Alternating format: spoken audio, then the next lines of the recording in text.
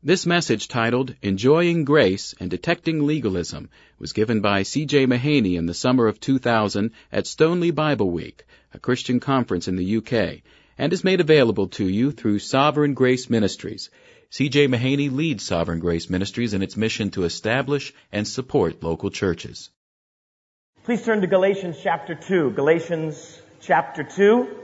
I recently came across an article informing me of two unusual events which took place in 1997 that I wasn't aware of.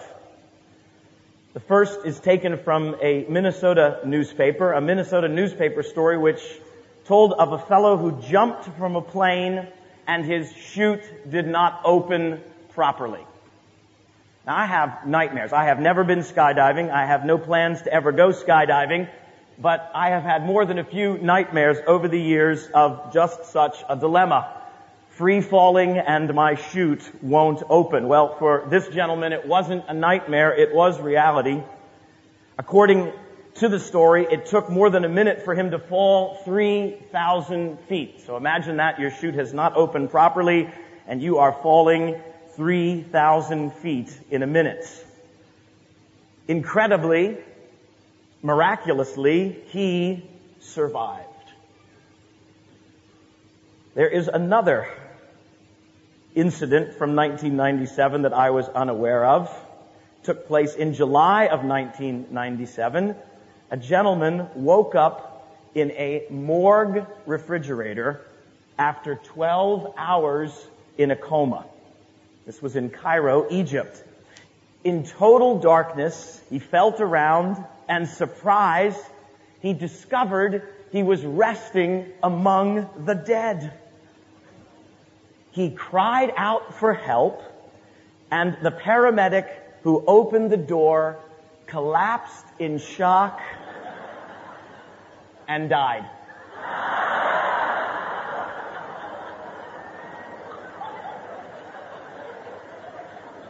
So sorry to report that. Now, obviously, these two men are not going to forget these experiences which took place in 1997.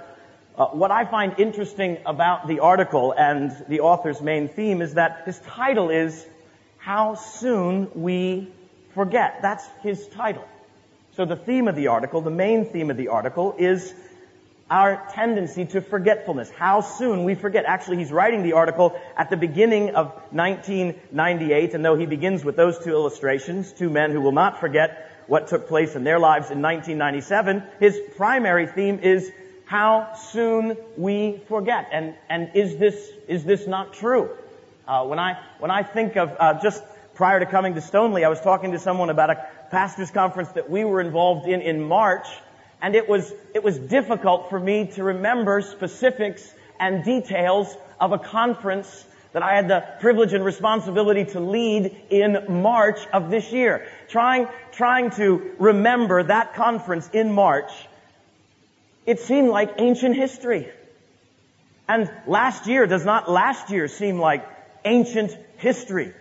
So it is easy to forget past events, even recent events, but that is not my concern this morning. My concern isn't that we've forgotten some events earlier in the year or some events that have taken place in the previous year. My concern this morning is that some of us have already forgotten last night's message.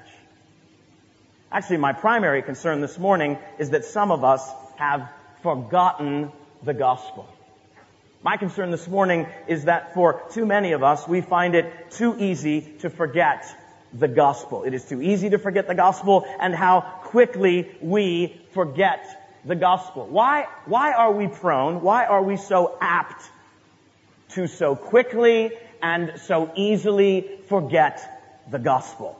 Well, a primary reason, I submit to you, a primary reason for our tendency to forget the gospel is, in a word, legalism. Primary reason we are apt or prone to so quickly and so easily forget the gospel is legalism. Legalism is a daily tendency. Legalism is a daily temptation for each one of us. No one is exempt from this daily tendency and temptation, and no one present will mature beyond this daily temptation and this tendency. And Paul, in Galatians chapter 2, is addressing this daily tendency and temptation. And I want to, from the outset, draw your attention to two verses very relevant to this topic in our lives this morning. So please look carefully with me at Galatians chapter 2. Let's begin reading in verse 15, although I will be concentrating on verse 16. In verse 15, Paul writes, "We who are Jews by birth and not Gentile sinners know." Now, Paul assumes this knowledge. I'm not going to assume this knowledge amongst us this morning. "We who are Jews by birth and not Gentile sinners know." We know that a man is not justified by observing the law. Do you know that? I'm not going to assume you know that this morning. Or if you do know it, I am going to assume you quickly and easily forget this. We who are Jews by birth and not Gentile sinners know that a man is not justified by observing the law, but he is or she is justified by faith in Jesus Christ. So we too have put our faith in Christ Jesus that we may be justified by faith in Christ and not by observing the law, because by observing the law, no one will be justified. Notice the usage of repetition there in order to reinforce his point. And please, verse 21 as well, Galatians 2, verse 21, Paul writes, "I do not set aside the grace of God. For if righteousness could be gained through the law," and we have this startling and stunning statement, if righteousness could be gained through the law, Christ died for nothing. If righteousness could be gained through the law, then Christ died for nothing. Paul is addressing this tendency and temptation to legalism, and let me not assume that all present understand legalism, so let us begin with a definition of legalism. This would be my definition of legalism. It has been derived from numerous sources. I don't want you to think there's anything original about this definition. As I've said before, I've never had an original thought, and I don't anticipate ever having an original thought. I'm just a walking quote. That's all I am. Legalism. Legalism involves seeking to achieve forgiveness from God, justification before God, and acceptance by God through our obedience to God. Legalism involves seeking to achieve forgiveness from God, justification before God, acceptance by God through my obedience to God.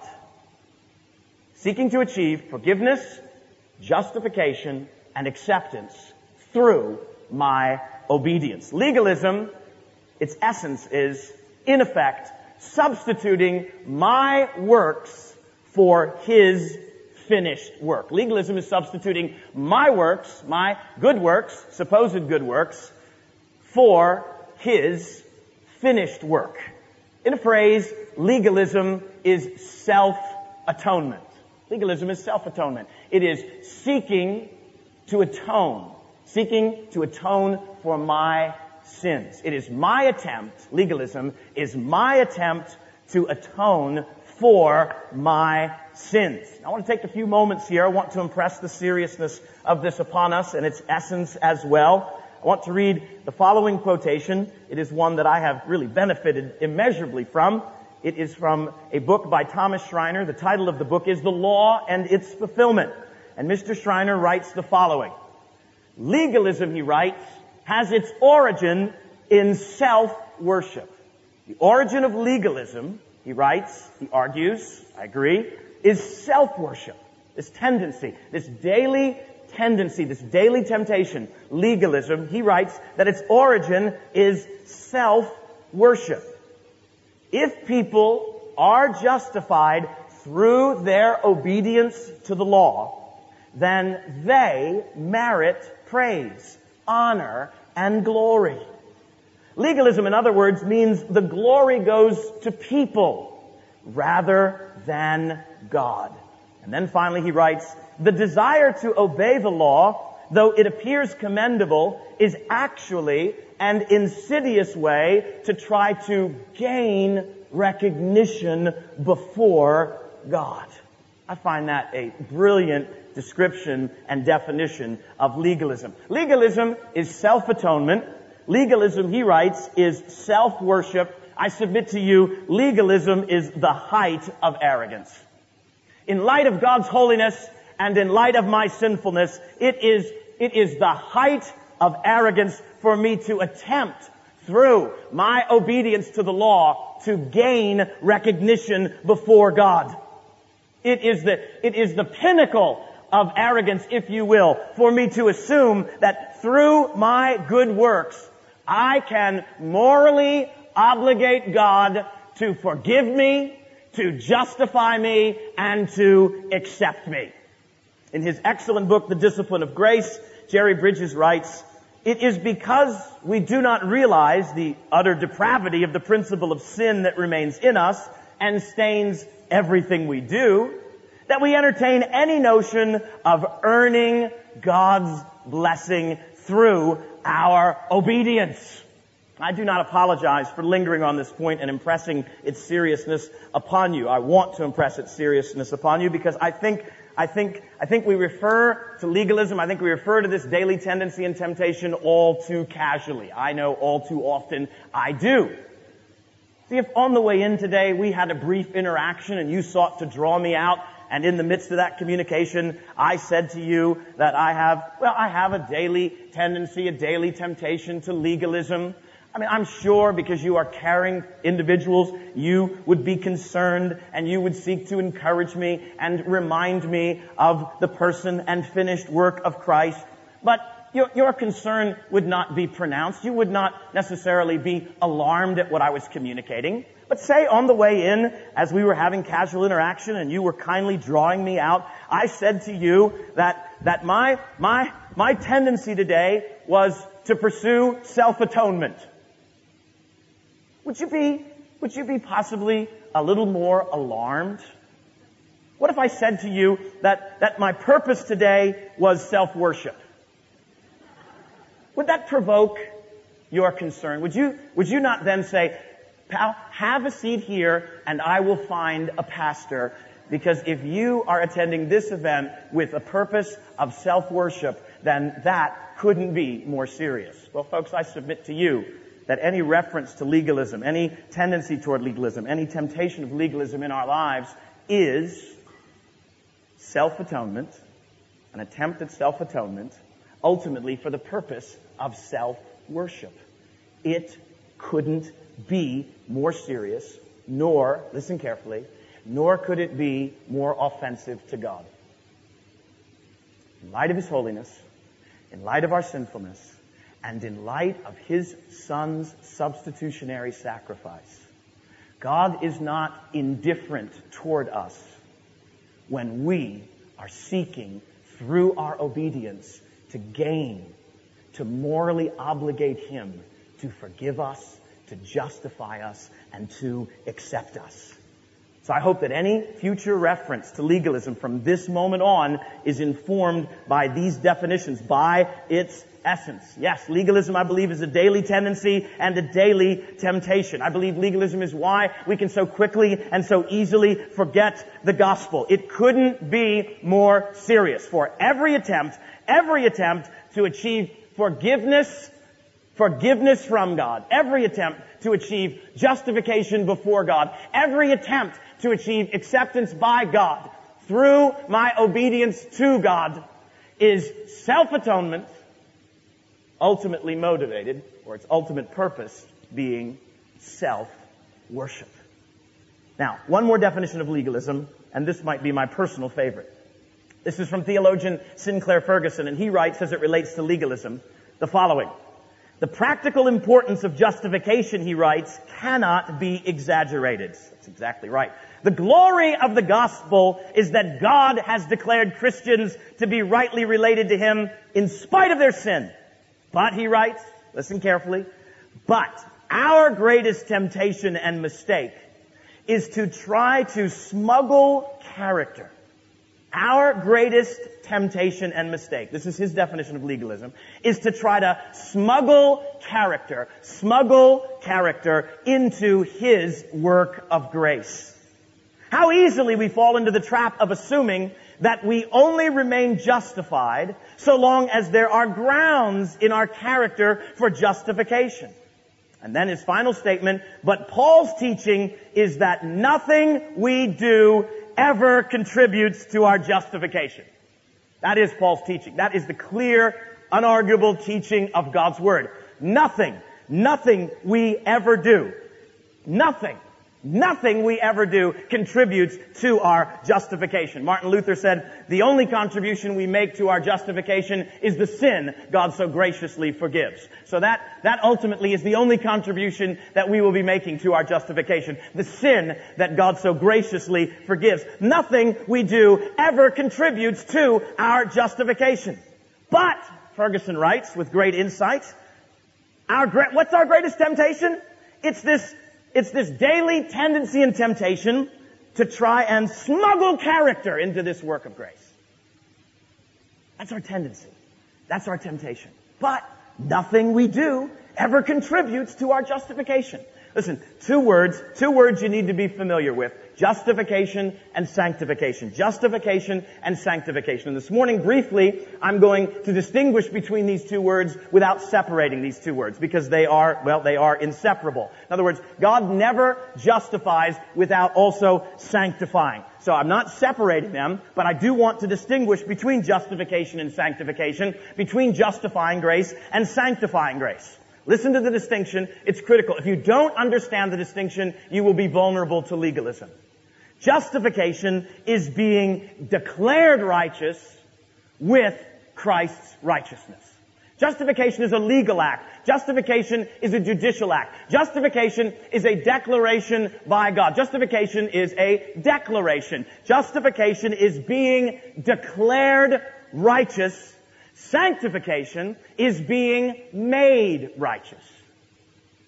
Justification is being declared. Sanctification is being made, being conformed to the image of God's Son. Justification is our position before God. Sanctification is our practice before God. Justification is a position. Sanctification is our practice. Justification isn't a practice. Justification is a position. Justification is objective. Justification is objective. Justification is His work for us. Sanctification is subjective. Sanctification is His work within us. Justification is immediate and complete upon conversion. Oh, this is good news. I came happy, but I've preached myself happy on this topic as well. This is good news. Enjoy this with me, folks. This will preach. Justification is immediate and complete upon conversion. Sanctification is a process.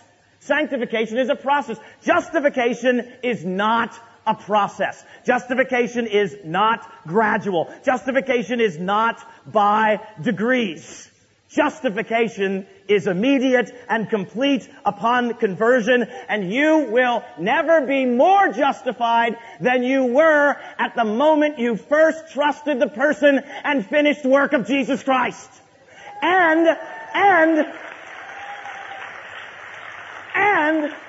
no one in history is more justified than you are at present.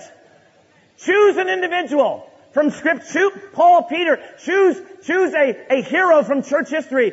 Whoever you have chosen, they are not more justified than you are, because justification is a position. Justification is immediate and complete upon conversion. Justification isn't a process. Justification isn't progressive. Justification isn't gradual. Justification isn't by degrees. William Plummer writes, justification is an act. It is not a work or a series of acts. It is not progressive. I love this. The weakest believer and the strongest saint, and both are present here today. The weakest believer and the strongest saint are alike equally justified. Justification admits no degrees, he writes. I I love this. A man is either wholly justified or wholly condemned in the sight of God. Those are the only two options available. Wholly justified. Here's the two options. You either receive righteousness as a gift from God and then are wholly justified in the sight of God, or you seek to establish your own righteousness and therefore you are wholly condemned in the sight of God. Now, I'm not minimizing the importance of sanctification, so please do not misunderstand. Sanctification is the evidence of genuine justification. Sanctification is the objective of justification. It's just that sanctification never becomes the grounds or the basis for our justification. So, regardless of how much you mature in this lifetime since your conversion, at no point in this process of maturity will the development of your character ever become a basis or a grounds for your forgiveness, justification, and acceptance before God. And so we must distinguish between justification and sanctification because, well, nothing we do ever contributes to our justification. But every day, you will be tempted to try to smuggle character into His work of grace. That's legalism. A daily temptation to smuggle character into His work of grace. Now, let's talk about some evidences of legalism. And let's see how much progress we can make here with this particular list that is before me. Some evidences of legalism. If this tendency is pronounced in your life, then I hope these points will be helpful so that you might discern legalism and hopefully put it to death, cultivating an awareness and appreciation of the amazing grace of God. So, evidences of legalism. Number one, you are more aware of and affected by your past sins than you are the finished work of Christ. You are more aware of and affected by your past sins than you are the finished work of Christ. Now, since I'm assuming that the overwhelming majority are converted, I'm really addressing those. Well, I have encountered those who have difficulty recognizing that they have been forgiven of sins prior to conversion, but that would be abnormal. That would be an aberration. I have had a number of interactions with Christians over the years who have no difficulty receiving forgiveness for all sins committed prior to conversion, but do find difficulty receiving forgiveness from God for sins committed since conversion. So there's a continuing struggle with post-conversion sins. There is either a particular sin or a season of sin they engaged in, and they live consistently aware. Though they've confessed countless times, though they have forsaken, they still live consistently aware, primarily aware of that sin or that season of sin. And if you are more aware of sin, if you are more aware of any season of sin in your past than you are the person and finished work of Jesus Christ, that is the evidence of legalism. That is an evidence that legalism is present in your life. I'm going to take a risk here. And I trust no one misunderstands, because it is not my intention this morning to remind you of past sin or sins. It is certainly not my intention to leave anyone paralyzed by condemnation. The exact opposite is my intention this morning. But work with me and understand my purpose. Momentarily, I want you to think, just momentarily, think of what you believe is the most serious sin you have ever committed. Or series of sins, season of sin. Just think for a moment. Now, here's what I want to say to you. With that sin or sins vividly in your mind, here's what I want to say to you. And this might startle you. I know something you've done that is far more serious. I know something you've done that is far more serious. And I'm going to illustrate this from Rebecca Pippert's book, Hope Has Its Reasons. I have used this illustration before, and I use it again without any apology because I can't improve on it. I haven't found a single illustration that improves upon this related to the point that I'm attempting to make. She writes the following. Several years ago, after I had finished speaking at a conference, a lovely woman came to the platform. She obviously wanted to speak to me, and the moment I turned to her, tears welled up in her eyes. We made our way to a room where we could talk privately, and it was clear from looking at her that she was sensitive but tortured. She sobbed as she told me the following story. Years before, she and her fiancé, to whom she was now married, had been youth workers in a large conservative church. They were a well-known couple and had an extraordinary impact on the young people. Everyone looked up to them and admired them tremendously. A few months before they were to be married, they began having sexual relations. That left them burdened enough with a sense of guilt and hypocrisy. But then she discovered she was pregnant. You can't imagine what the implications would have been of admitting this to our church, she said. To confess that we were preaching one thing and living another would have been intolerable. The congregation was so conservative and had never been touched by any scandal. We felt they wouldn't be able to handle knowing about our situation, nor could we bear the humiliation. So we made the most excruciating decision I have ever made. I had an abortion. My wedding day was the worst day of my entire life. Everyone in the church was smiling at me, thinking me a bride beaming in innocence. But do you know what was going through my head as I walked down the aisle? All I could think to myself was, you're a murderer. You're a murderer. You were so proud that you couldn't bear the shame and humiliation of being exposed for what you are. But I know what you are, and so does God. You have murdered an innocent baby. At this point, she was sobbing so deeply that she could not speak. As I put my arms around her, a thought came to me very strongly, but I was afraid to say it. I knew that if it was not from God, that it could be very destructive, so I prayed silently for the wisdom to help her. And she continued then, I just can't believe that I could do something so horrible. How can I have murdered an innocent life? How is it possible I could do such a thing? I love my husband. We have 4 beautiful children. I know the Bible says that God forgives all my sins. I've confessed this 1,000 times, and I still feel such shame and sorrow. The thought that haunts me the most is, how could I murder an innocent life? I took a deep breath, and I said what I had been thinking. I don't know why you are so surprised. This isn't the first time your sin has led to death. It's the second. She looked at me in utter amazement. My dear friend, I continued, when you look at the cross, all of us show up as crucifiers. Religious or non-religious, good or bad, aborters or non-aborters, all of us are responsible for the death of the only innocent who ever lived. Jesus died for all our sins, past, present, and future. Do you think there are any sins of yours that Jesus didn't have to die for? The very sin of pride that caused you to destroy your child is what killed Christ as well. It does not matter that you weren't there 2,000 years ago. We all sent him there. Luther said that we carry his very nails in our pockets.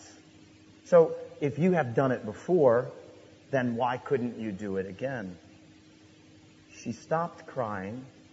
She looked me straight in the eyes and said, you're absolutely right. I have done something even worse than killing my baby. My sin is what drove Jesus to the cross. It doesn't matter that I wasn't there pounding in the nails. I'm still responsible for his death. Do you realize the significance of what you are telling me, Becky? I came to you saying that I had done the worst thing imaginable. And a moment ago, many of you thought that what you had thought of, what you had done, was the worst thing imaginable. I came to you saying I had done the worst thing imaginable, and you tell me I have done something even worse than that. I grimaced because I knew that was true. And then she said, but Becky, if the cross shows me that I am far worse than I had ever imagined, it also shows me that my evil has been absorbed and forgiven. If the worst thing any human can do is to kill God's Son, and that can be forgiven, then how can anything else even my abortion not be forgiven. I will never forget the look in her eyes as she sat back in awe and quietly said, talk about amazing grace. This time she wept, not out of sorrow, but from relief and gratitude, and I saw a woman literally transformed by a proper understanding of the cross. And brothers and sisters, you too can be transformed this morning. Transformed. No exaggeration. Transformed by a proper understanding of the cross. Whatever you were thinking of a few minutes ago as the worst, the most serious sin you have committed, I'm here this morning to appeal to you. I'm here this morning to convince you that you've done something far worse. I'm here to try to convince you that you are worse than you have ever imagined. And when you can reconcile yourself to that biblical assessment, then you are properly positioned to receive. You are properly positioned to survey the wondrous cross on which the Prince of Glory died and receive forgiveness for your responsibility in executing the only innocent who ever lived, and receive forgiveness as well for every other sin you have committed. And to be, in a moment, transformed. No longer seeking through your obedience to somehow compensate for that past sin or season of sins. No longer seeking to satisfy God through your obedience, but instead recognizing it is only ever and always the obedience of another on your behalf that secures your forgiveness, your justification, and your acceptance. Oh, folks, this couldn't be better news. And it really is arrogance and unbelief to assume that I have been forgiven for killing God's Son, but I'm not forgiven for whatever I was thinking about a few moments ago. So my announcement to you this morning is, if this tendency to legalism is evident in your life, if you are more aware of past sin or sins than you are the person and finished work of Christ, may this morning you be transformed by a proper understanding of the cross. Number two, a second evidence of the presence of legalism would be as follows. You are more aware of and reliant upon godly practices than you are the cross. You are more aware of and reliant upon godly practices than you are the cross. You are more aware of and reliant upon godly practices than you are the cross. Again, I run the risk of being misunderstood here. I hope I do an effective job so no one misunderstands, because I am referring now to a reliance or a dependence on practices that are clearly godly. And by no means in any statement I make as I seek to communicate this point am I critiquing or minimizing the importance of these godly practices. The issue is reliance upon them and dependence upon them for forgiveness, justification, and acceptance before God. Years ago, when I was a little boy, and this will certainly date me, and I'm not sure how many of you have even heard of this, and it's actually not important that you have heard of this, but how many have heard of the Ed Sullivan Show? Does anybody remember the Ed Sullivan Show? Okay, more than I anticipated. Wonderful. The Ed Sullivan Show was a very popular, that would be an understatement, variety show in the United States. It was where the Beatles were introduced to the States, and Rolling Stones and numerous individuals and acts were introduced to the United States years ago, and it was on Sunday evening, and it was a tradition in the Mahaney household, and it was a tradition across America as well. And I can remember numerous shows, but there's one individual that stands out from my history and experience with the Ed Sullivan Show, and that, well, without a doubt, that would be the man, the spinning plates guy. Do you know what I'm talking about? This guy would come out, he'd be introduced, he'd come out on the stage, and he'd have a flexible rod. He'd place that flexible rod onto the stage, and he would put a plate on top of the rod, and he would begin to spin the plate. Eventually, this man would fill the entire stage with spinning plates.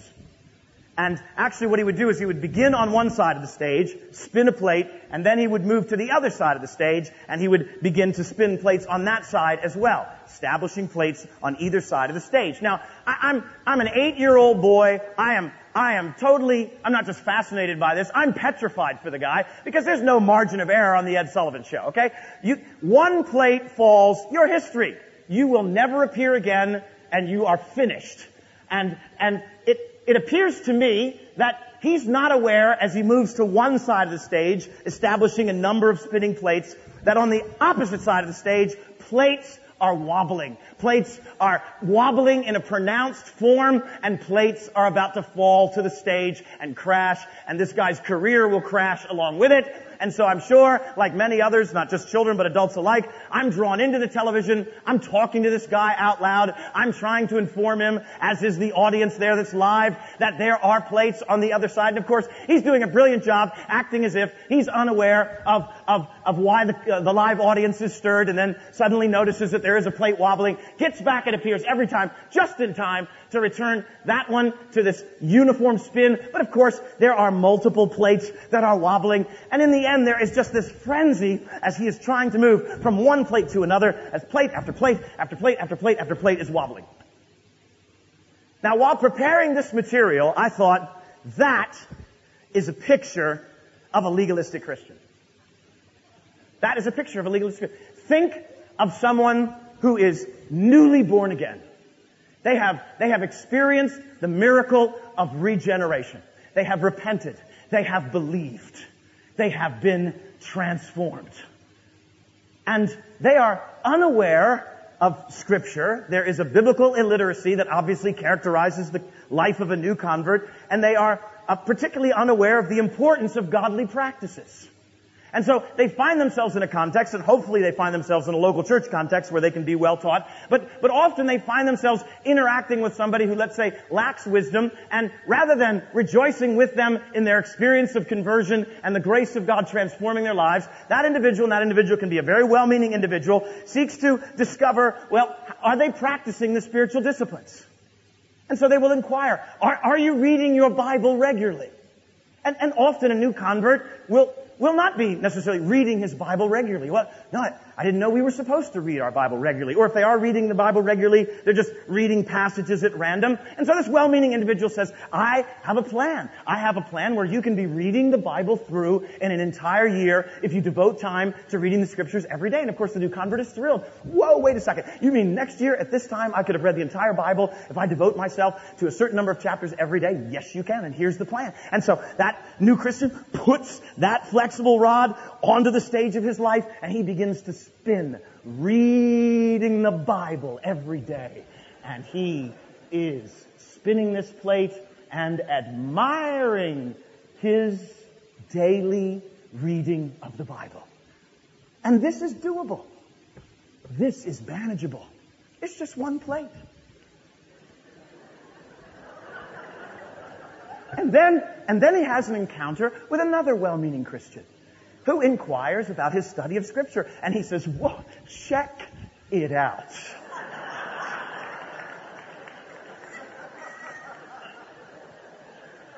Check it out. And this well-meaning Christian says, that's impressive. I want to encourage you. Now, do you meditate on the Bible daily? And of course, the new Christian is initially perplexed. I read the Bible on a daily basis. And the well-meaning counselor says, no, I asked if you meditated. It's great that you read all these chapters, and that's wonderful. But do you isolate a passage, a verse, a phrase, a word, and spend extended time reflecting upon that and receiving from God? And so the well-meaning counselor offers this important godly discipline, and the new Christian says, no, I have not been doing that. And I will begin doing that tomorrow. And so tomorrow morning, with great joy, he wakes up, puts that plate there. He's reading through the Bible. But today, there's another flexible rod placed, and now we're meditating. Whoa! We're not just reading. No, we don't just read the Bible. Anybody can read the Bible. No, we meditate on the Bible. We read and meditate. Read and meditate. And both plates are spinning beautifully and uniformly, and all is well in this man's heart and life. Because he is reading, and he is meditating on the Bible. But then, soon after, he encounters yet another individual, and through casual inquiry, this guy asks him about his prayer list. And he seeks to draw his attention. I read, I meditate, check the plates out. I read, I meditate. This guy says, that's great, that's tremendous, but do you pray? Do you have a prayer list? Hold on, let me get this straight. Your mom is going to hell, and you don't pray for your mom on a daily basis? You're not praying? Do you pray for unsaved family members? Are you praying for unsaved relatives? Are you praying for unsaved neighbors? Are you praying for unsaved coworkers? Hold on. You don't pray?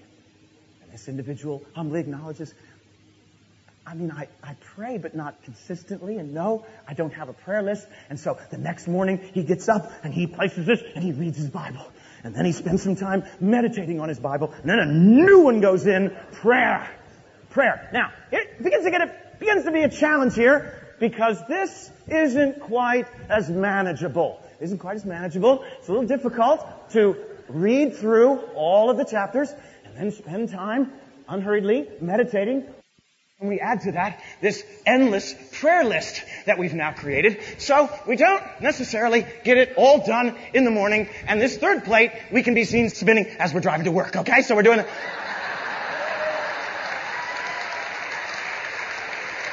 Okay? Get 2 going before we leave and 1 on the way to work. See, then we come to Stoneleigh. And we look at the handbook, and there's a couple of 100,000 seminars to go to. And so we think, okay, I'm going to go to one on worship.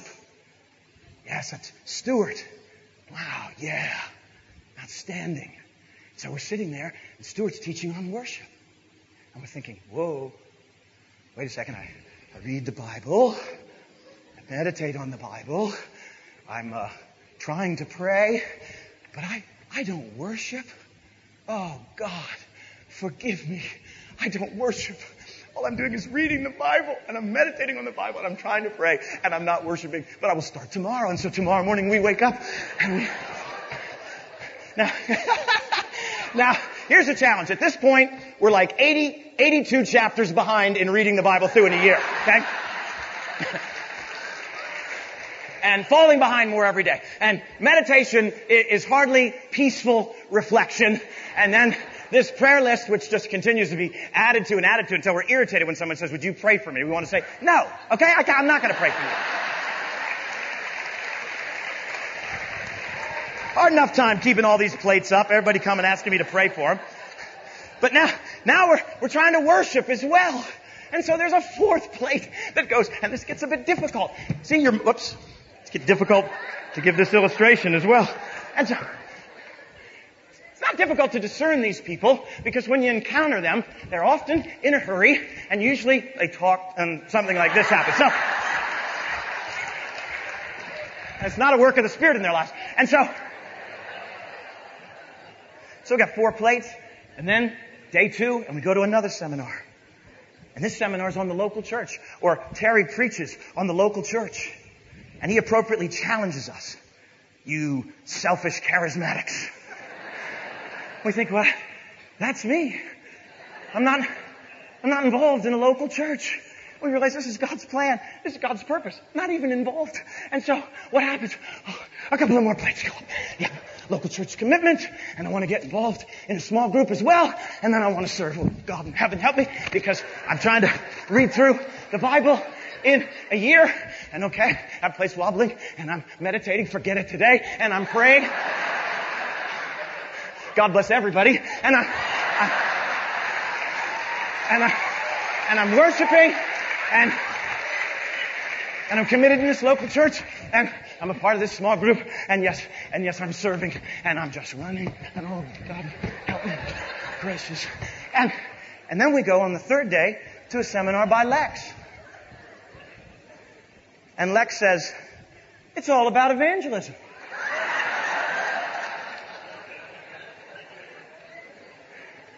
When's the last time you shared the gospel?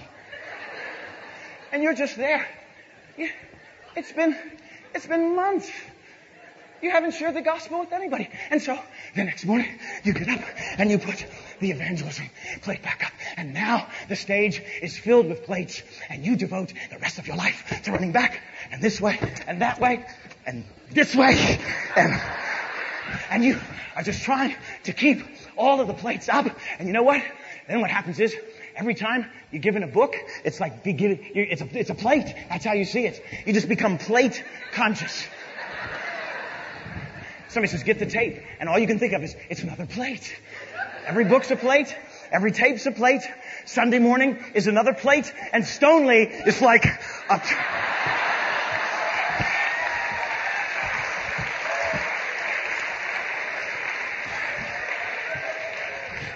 23 plates, which you'll put up when you get home. Because there's not time to put them all up at Stoneleigh. Now, if you listen carefully to someone like this, there's a sound that they are familiar with. And it's the sound of crashing plates.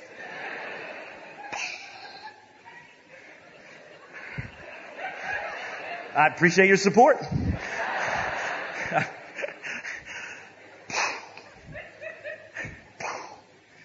And with each crash, there's the fresh experience of condemnation.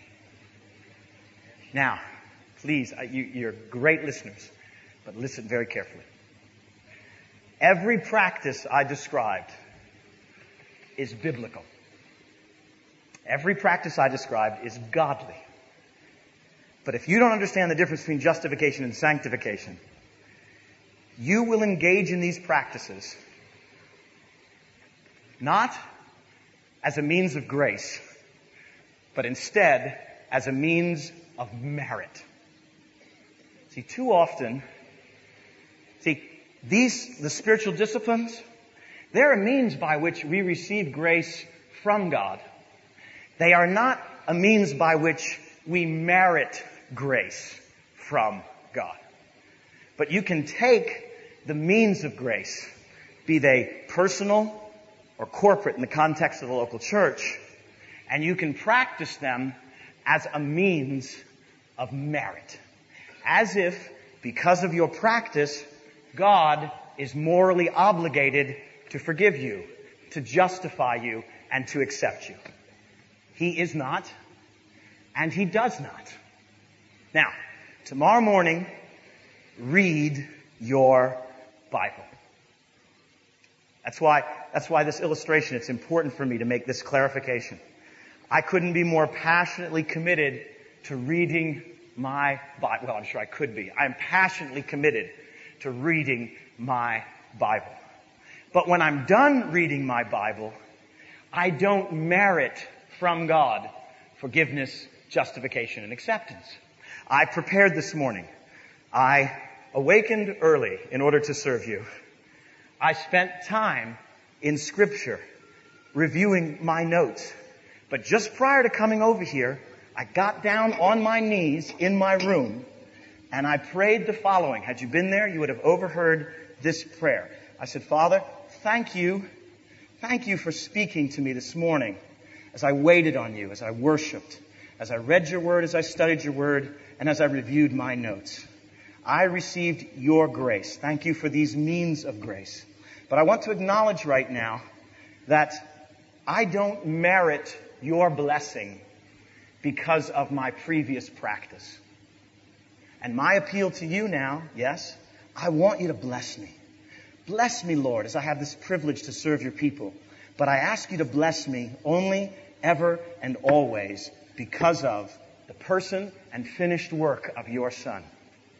Because it is only on His merit that I can receive blessing.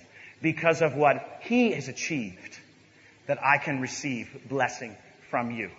And not because of any contribution that I have made through my practice of the personal or the corporate disciplines. You see, a legalist is more aware of and reliant upon godly practices. This is subtle. Godly practices. This is not someone living in blatant, obvious disobedience to God, disregard for God's word. No, legalists often can be the ones who appear to be the most zealous. But as Mr. Schreiner said earlier, the attempt through obedience to the law to gain recognition before God is insidious. It is the height of arrogance. You are a legalist if you are more aware of and reliant upon godly practices than you are upon the cross. May you be transformed this morning by a proper understanding of the cross as it relates to the practice of godly disciplines. We have time for just a couple of more. Number three, evidence of legalism, evidence of trying to smuggle character into his work of grace. Number three, you consistently experience condemnation, which is distinct from conviction, and I think I mentioned something about that when I had the privilege to speak yesterday morning. You consistently experience condemnation. Ignorance of justification leaves one vulnerable to condemnation. I can assure you that if you don't understand justification, you will experience condemnation. I was speaking at a conference, and it was not far from where I'm located, and so I was driving on what's known as our Beltway to this conference. I had multiple main sessions. It was a large conference. I'm driving down the Beltway, and I've got a worship tape on in the car. I am alone, and as is my practice, the worship tape was on loud because I like loud music. I'm just a loud person. And there's so much to be loud about in light of the amazing grace of God. And so it's playing loudly. I'm singing loudly off key, and I'm reflecting upon my message and preparing for the privilege of addressing this conference.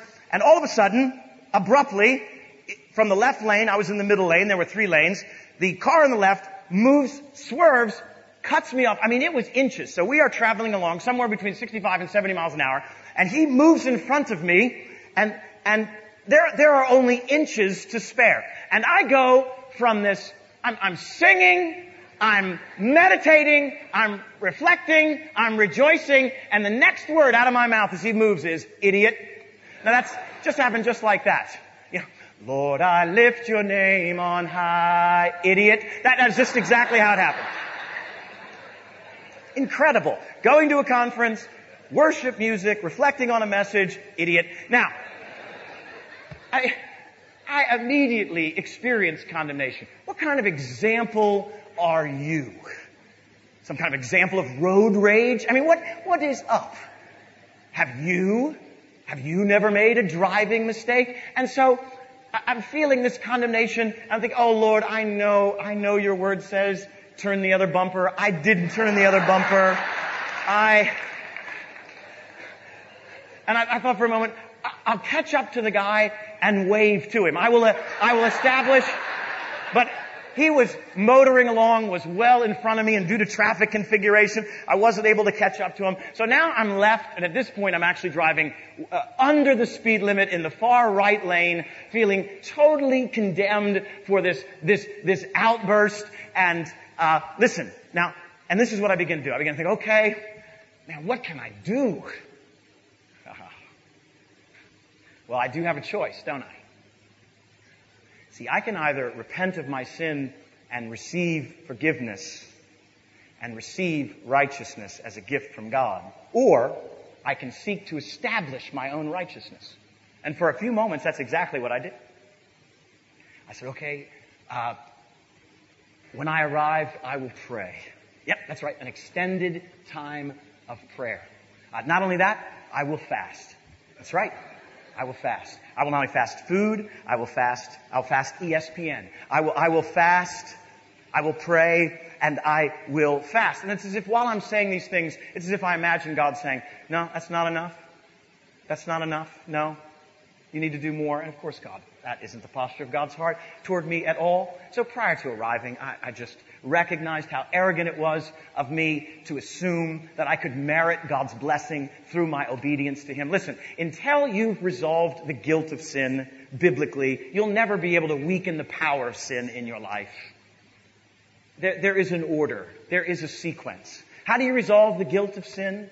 You receive the forgiveness that was achieved on the cross by the substitutionary sacrifice of His Son. And if you don't receive forgiveness because of the cross, you are in effect setting aside the grace of God and declaring that Christ died for nothing. It's not that you think His death was unnecessary, but in effect it was insufficient. Helpful, but not sufficient. I must contribute as well.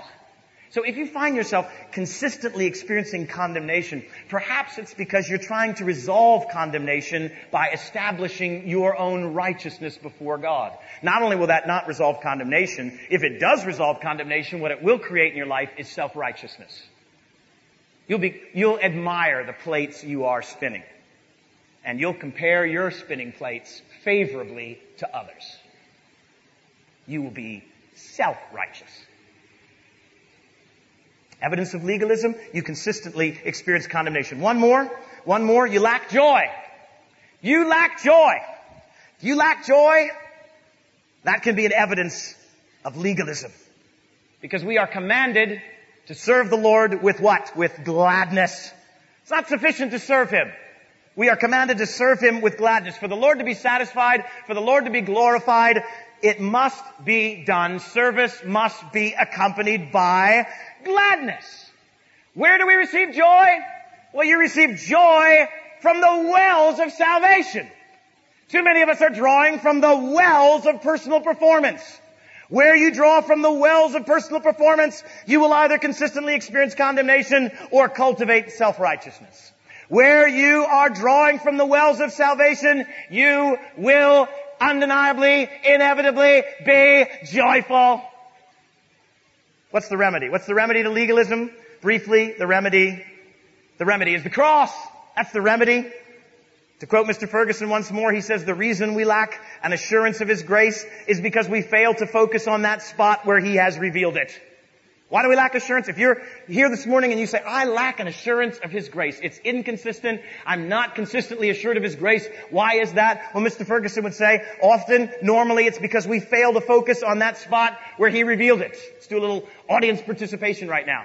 What do you think is the most common form of car accident in the United States of America? Would you like to guess? There is, without a doubt, a most common form of car accident. Anybody want to play the game? Human error. That was a very safe yes. Yes. Most accidents, in my experience, are human error. Yes. But this is a little more specific. But thank you for playing. Thank you so much. Really. Actually, you've been a great audience. Thank you for playing. Let me just tell you, since we only have a few minutes left, and I don't want to keep you, knowing you have children and other responsibilities. Most common form, we have what's called yield signs. I like yours better. Give way. I like that.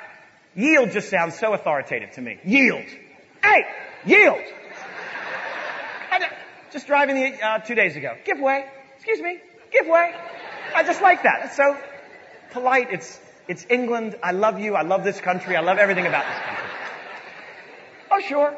Give way. Yes, give way. So, what happens in America is when people come to yield signs, you'll be behind a car at a yield sign, and so you're observing the car in front of you, and that car begins to move.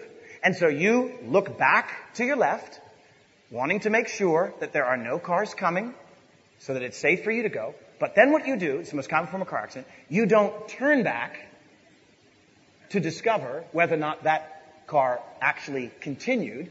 You assume, yes, he was moving last I saw. All appears to be clear, and so you begin to move, and you develop a new friendship. That's what happens. You meet a new friend. See, you have this happen a few times. You learn wisdom. You just study that car and you say, I'm not even looking back. I'm going to wait until he disappears over the horizon before I then look back. And even then I'm going to look back to see if he's backed up and reappeared again, because it is so easy for this to happen. What's the point?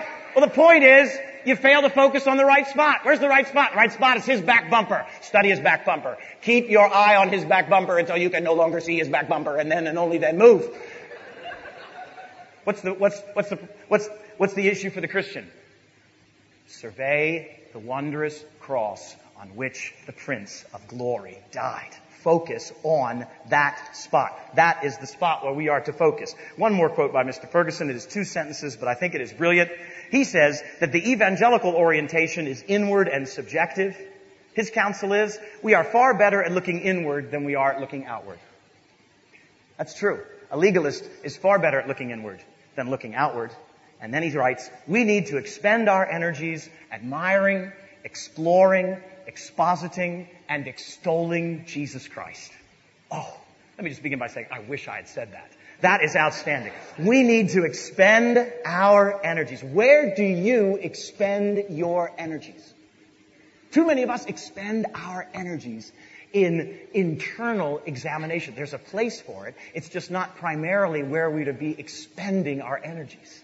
Where are we to be expending our energies? We are to be expending our energies admiring, exploring, expositing, and extolling Jesus Christ. That's what we're to be doing. We are to be looking outward. We are to be looking upward. We are to be following the counsel of Robert Murray McShane. Take 10 looks at Christ for every one look at yourself. That's what we are to be doing. Jerry Bridges writes the following statement, and I want to encourage you. I want to do more than encourage you. I want to plead with you. I want to appeal to you. I want to beg you to please buy this book, okay? When this session is over, do not even pick up your children first. Go and buy this book, okay? Please. This is an outstanding book, and the first 3 chapters are worth the entire cost of the book, although I'd recommend the other section as well. But he has a whole chapter on how to preach the gospel to yourself every day. He is addressing this tendency to so quickly and so easily forget the gospel. It's called The Discipline of Grace. It's by Jerry Bridges. I made sure ahead of time that there were 500,000 copies in the bookstore because I want you each to have one. So please buy that. Mr. Bridges says the following. Listen, when we pray to God for His blessing, oh, I love this. And I'm so grateful. Listen, when we pray to God for His blessing, He does not examine our performance to see if we are worthy. This is not license here. Mr. Bridges is by no means advocating that one can be living in a blatant disregard for God's word and God's will and yet expect to be blessed of God. He's talking about a sincerely converted individual who desires to do God's will, but who still encounters remaining sin prior to receiving one day a glorified body. And so he says, when we pray to God for His blessings this morning, I prayed to God. I said, Lord, please bless me this morning. Now, how comforting was it to know that God wasn't there examining my performance to see if I was worthy of blessing? Do you know why? Because if He examined my performance for the basis to determine whether I was worthy of blessing, there would be no blessing for me today. There would be no blessing.